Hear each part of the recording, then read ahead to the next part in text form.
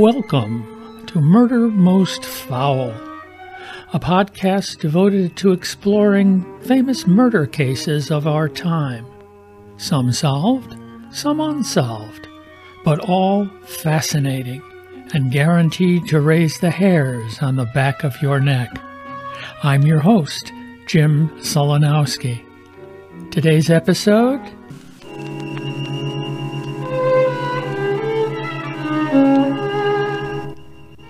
The Mind of a Murderer.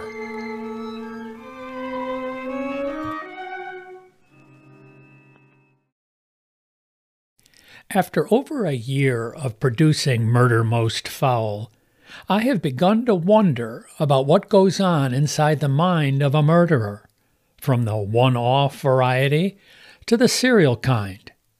Are there any psychological traits that they all share?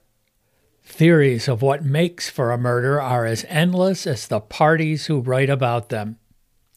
I decided to pick just one such expert to share with you, my audience. My choice?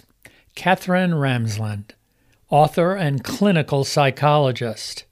Ms. Ramsland began her career in 1992 with Prism of the Night, a biography of Anne Rice. Over her successful career, she has published 59 books and over 1,000 articles, reviews, and short stories on ghosts, vampires, serial killers, and other dark subjects.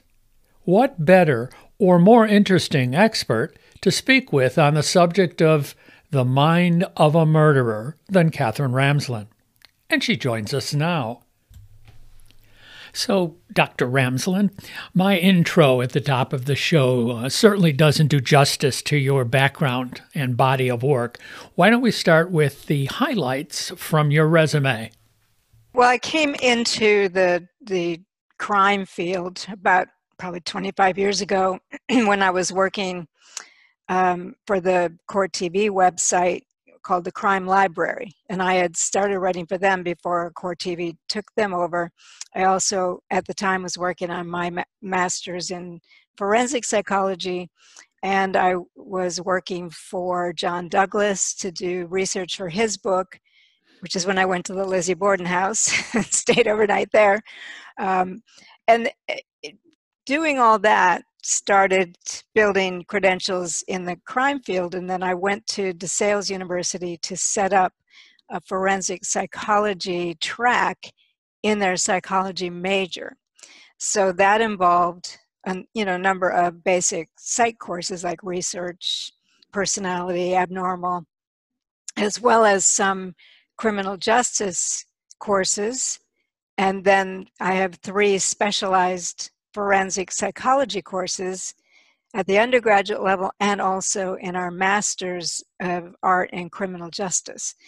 So and at the undergraduate level, the 3 courses are basic forensic psychology, which is an overview. And then I do a psychology of death investigations because I do consult with coroners on a method called psychological autopsy. And then I have an entire course devoted to, it's called Dangerous Minds, the Psychology of Antisocial Behavior. And that covers extreme offenders, starting with juveniles, going into the distinctions among mass spree and serial killers, and then really focusing for probably the whole 8 of the 16 weeks is on serial killers. So us amateurs, if you will, would assume that there psychologically is a difference between someone who might commit a one-time act of passion and someone who does this either more than once or incredibly viciously. Isn't that, am I on the right track? Yeah, there's proactive and reactive. We have people who they're predators. They plan, they plot. They might only kill one person, but they have the propensity to keep going, but maybe they got caught. So we'd certainly have a few, what I would call extreme offenders among one-off killers like Luca Magnotta in Canada, who killed and dismembered somebody, made a sort of a rock video while he was cutting pieces off of him. So that's an extreme offender who would be somebody different than a person who just shoots someone.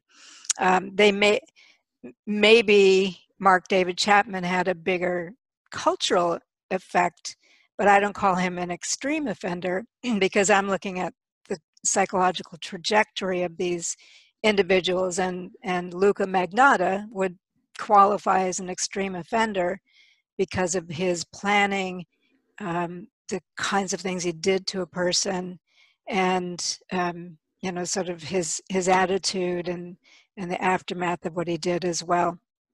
So we're really looking not at the sociological impact of something, but really who are these people? Some have a mental illness and they still can plan. That's kind of a myth that people think a psychotic individual can't plan. Of course they can plan, and they do. But some are reactive offenders. I would say Adam Lanza is a good example of that. He's the person who went to the elementary school to start shooting and killed. He's a mass murderer. He's a school shooter, but he was reactive. Something happened in his house that made him kill his mother and then go to the school. He had severe OCD. He had Asperger's disorder and a few other comorbid conditions. And I think she might have said something, or she had some plans that he just, exploded and went. And that's more of a reactive one. We could say that he kind of planned because he was a big fan of mass murderers and certainly had a plan that, one day he might do that. But on that particular day, it seemed to be more of a reactive thing. So predators versus people who just kind of, I'm not going to call it snapped, because that's actually a misunderstanding of these kinds of acts. They usually build. So it's not like a person is this today and then all of a sudden they're an offender the next day. They're not. They already have been thinking about it, fantasizing about it, imagining themselves in that particular position, preparing themselves for it in some way, maybe to arm themselves, maybe to go target shooting, something like that. And then something happens and today's the day.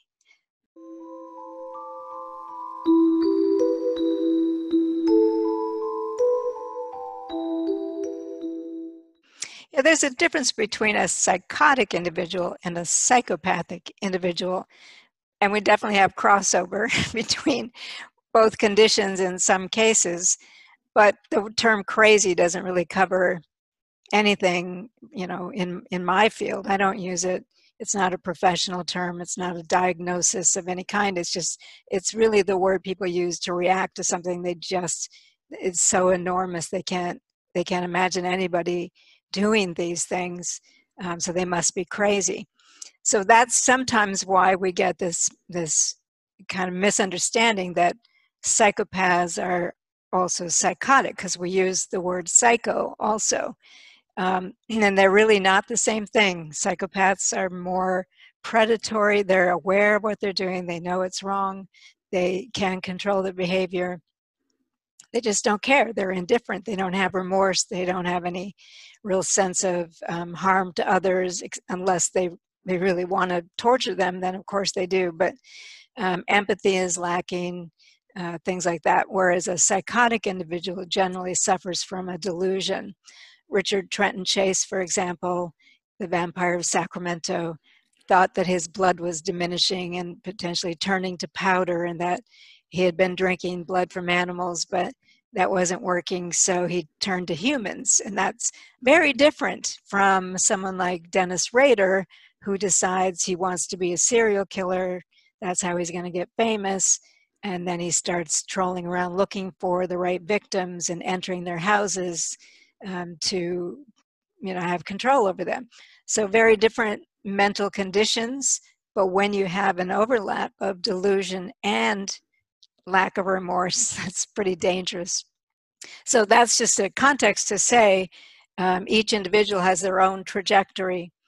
And I spent 5 years working with the BTK serial killer Dennis Rader, doing his autobiography, his criminal autobiography, looking at the the various things that affected him, because I really think these case studies are going to give us some answers if we do enough of them. I do have one book where I included a dozen. Before I ever worked with Rader, I included a dozen of cases where mental health experts studied somebody for a long period of time, very close and personal, interviewing them, trying to identify the influences in their lives.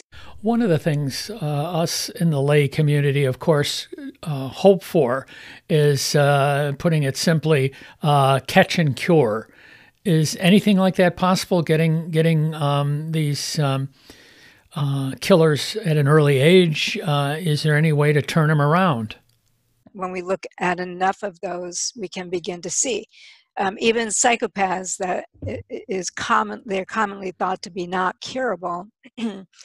That's where we are today. That doesn't mean that's where we'll stay, because there's an entire academic society, the Scientific Society for the Study of Psychopathy, that is trying to find a cognitive-based treatment, cognitive behavioral-based treatment that we can use if we can identify them at a young stage. And there are some treatment programs in the United States that are seeing some success with this in adolescent kids at risk for becoming adult psychopaths, which is how we say that. So I wouldn't say we'll never be able to cure them, or at least get them to the point where they can participate in society in at least a minimally pro-social manner. There are plenty of psychopaths who aren't criminals at all, let alone murderers and serial killers. So certainly they're able to control their behavior, and it's such a big question that I always go back to case analysis. Let's look at the cases and then talk about what led that person to that place where they decided violence was the solution to their life story, and especially repeat violence.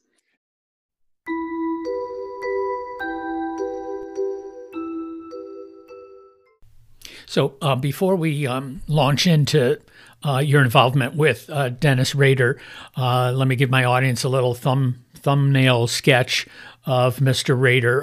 This is from Wikipedia. Dennis Lynn Rader is an American serial killer known as BTK, an abbreviation he gave himself for bind, torture, kill, or the BTK strangler, or the BTK killer. Between 1974 and 1991, he killed 10 people in Wichita and Park City, Kansas, and sent taunting letters to police and newspapers describing the details of his crimes.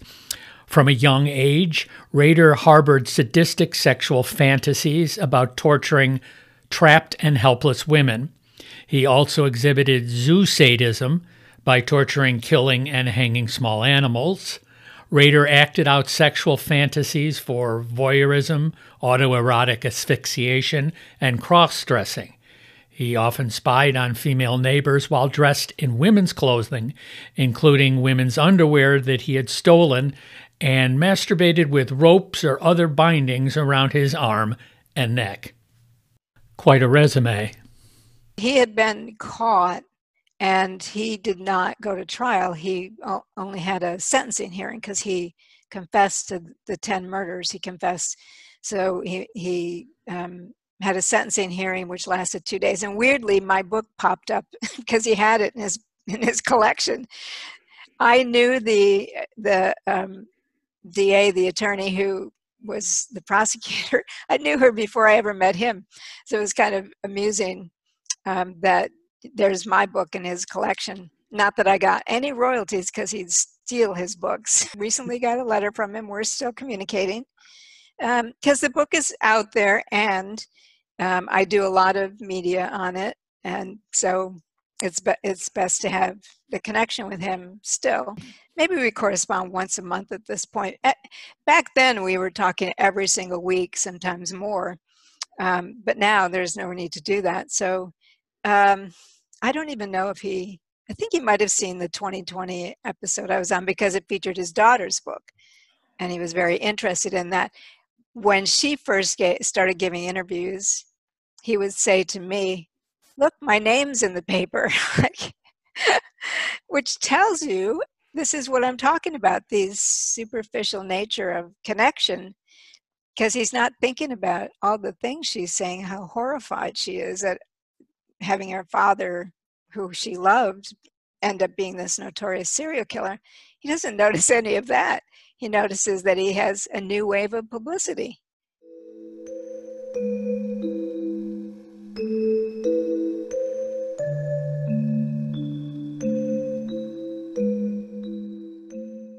Rader talks a lot about this concept of cubing, which most psychologists would refer to as compartmentalizing.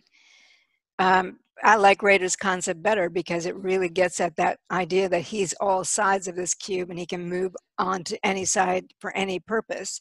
So there are times when he is remorseful, quote unquote, because if he needs to play that card for a particular context, he will play it. He is religious, but then he's a serial killer and he's a thief and a burglar and etc. So whatever side of the cube is working for him in a particular situation, he can move right onto it without any awareness of how it completely contradicts the moral universe of a different side of the cube. And I think that concept, I actually was on the Dr. Oz show with this, and they made a big wooden cube with all the labels. It was perfect. It was a great visual. I didn't take it home because this giant cube, but on it was family man, church leader, serial killer, thief, all these different roles that he played. And he like others, John Wayne Gacy was like this, Jeffrey Dahmer was like this, Ted Bundy, very similar in that they didn't have any sense of the inner contradictions that most of us have with our sense of identity. When we do something that's out of character, we feel it like that's kind of icky. Not them, because they're not attached very deeply to any given persona. They use what they need to use. They're actors. They're definitely actors. And I think Rader's concept actually is an improvement over what psychologists call it, in part because you can spell it more easily. And it's one of those words that I just can't pronounce. And I don't like using it because it conveys this sense of discrete, separate segments, and that's not what it is. It's different faces from a common core. You're all of them. You're only using the one you need at a given time. So I thought that was actually a brilliant concept. He keeps saying that I'm the one who invented it, but I didn't. He's misspelled it, COUP, so I retranslated it. Another facet of your large body of literary work is in the realm of vampires and their devotees. You worked with Anne Rice on her autobiography, and if I'm not mistaken, you actually went undercover to do some investigative journalism involving the vampire subculture. Is that right? Around that time, a woman went missing who was investigating the vampire subculture and writing about it in New York. So I thought, why don't I wasn't a journalist, but I thought, why don't I go find out what happened to her? And I used some of the Anne Rice connections, but then it really was immersion journalism. I dressed up. I went to the vampire clubs at midnight in Manhattan. I started traveling around the country, meeting some of the people who were, it was a huge subculture during the late 1990s, huge.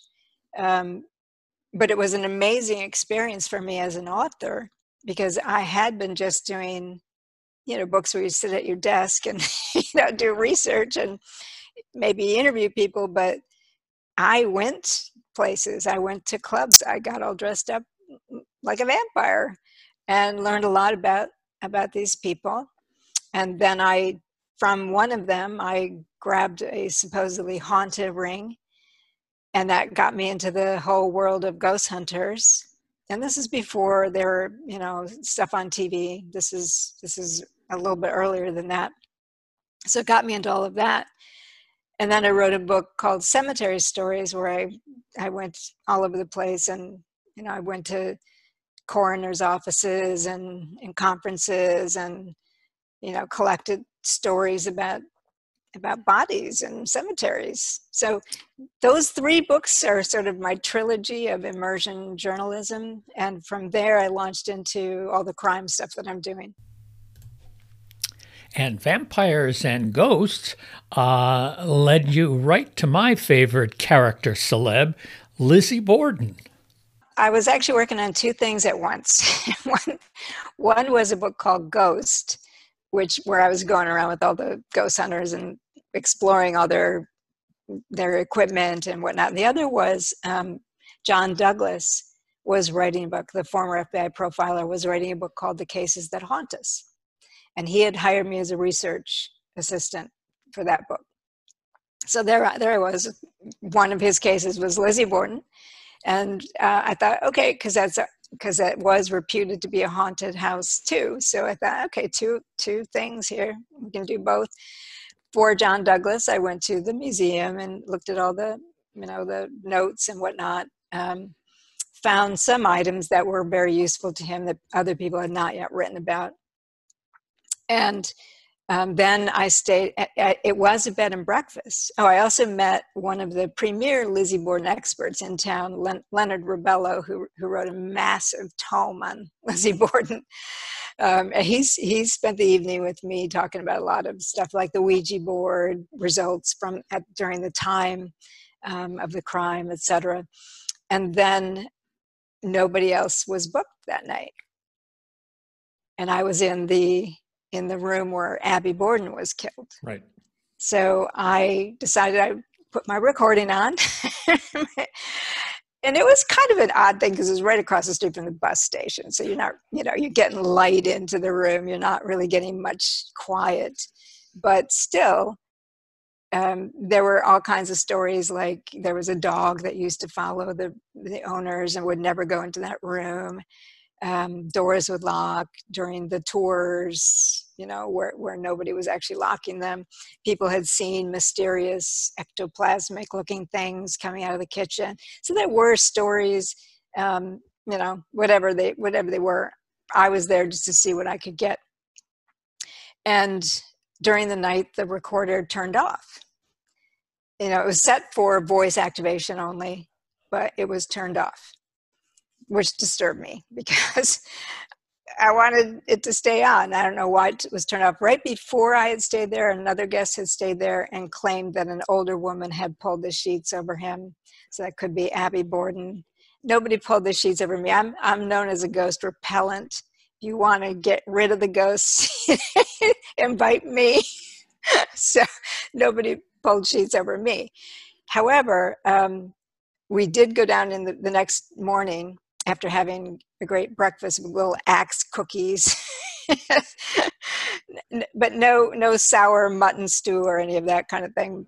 So we went down the basement, and I wanted to check down there because there were, it was full of stuff, and I really did think she had done it and had hidden the just throw the axe down the privy. Nobody's going after it. That's an easy thing. So we asked if anyone was there. We got this very loud yes, which sent us back up the steps. And then someone was listening to the little bit of recording I did get, and there were he thought there were some distinct voices on that as well. So was there or wasn't there, with ghost hunters, any little staticky thing sounds like a voice. But sometimes you do get, I've definitely heard some amazingly clear voices on these tapes, and I've a couple of times gotten them myself. What they are, I couldn't tell you. I'm not here to tell you that ghosts exist. I was with one of the people, like she's a maid, I think. Sure, the cook or whatever for your breakfast. So she came down with me, but there wasn't anybody else. I mean, I have a hard time with people who claim Lizzie's ghost is there. I don't think so. She moved right away. She, if she's anywhere, she's up at the other house that she bought. But, Abby and Andrew clearly could have restless souls, obviously. I was on the Unsolved Mysteries that covered this as well. The first bed and breakfast people, they understood the appeal, but they didn't make it into a thing the way I think it's currently being done now. Yes. Oh, very much. Very much. Yeah. I mean, they let you when they did the tours, they were more historical. They had a couple of mediums in just to give them some ideas, but it wasn't something that they were doing. And they thought it was interesting what I was doing, because I was also researching it as a crime. Right. But there wasn't any big play up on that at all during that time. That was a very different set of owners. Well, Catherine, we're coming to the end of our time together, but I would be remiss if I didn't ask you, did your undercover work with the missing person in the vampire situation, did that help in any way in finding her or catching who was involved with her disappearance? I can't say. Well, let the record reflect that the guest has refused to answer the question. Well, Dr. Remsland, before I bid you adieu, why don't you tell my listeners where they can find your books and possibly get in touch with you if they have questions or want to follow you? Are you on Facebook or websites, etc.?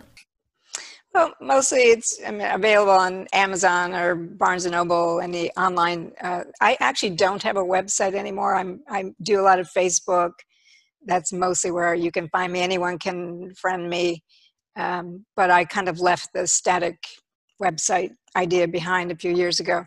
My most recent book will be of interest to your audience. It's How to Catch a Killer, and it's 30 cases of the investigations into serial killer cases and how they actually figured it out. In some cases it was law enforcement ingenuity, some cases serial killers making mistakes, turning themselves in a few times. So you get this wide array of cases and the investigative strategies that did or didn't work. But I think this audience is probably would be very excited to have a book like that. Great. Well, again, thank you so much. As they say at this time, stay safe. And again, I appreciate it so much. And I really look forward to talking to you again, maybe sometime. Okay. Thank you for having me. And to my loyal listeners out there, thank you so much for joining me again. For this episode of Murder Most Foul, I invite you to tell your friends about my podcast and also to visit the website, which is www.murdermostfoul, all one word, no caps, no spaces.com, to link to my email, leave me a comment. What you like, what you don't like, a case that you may know about that I don't, that might be fun to cover. Again, in this time, please stay safe, and until next time.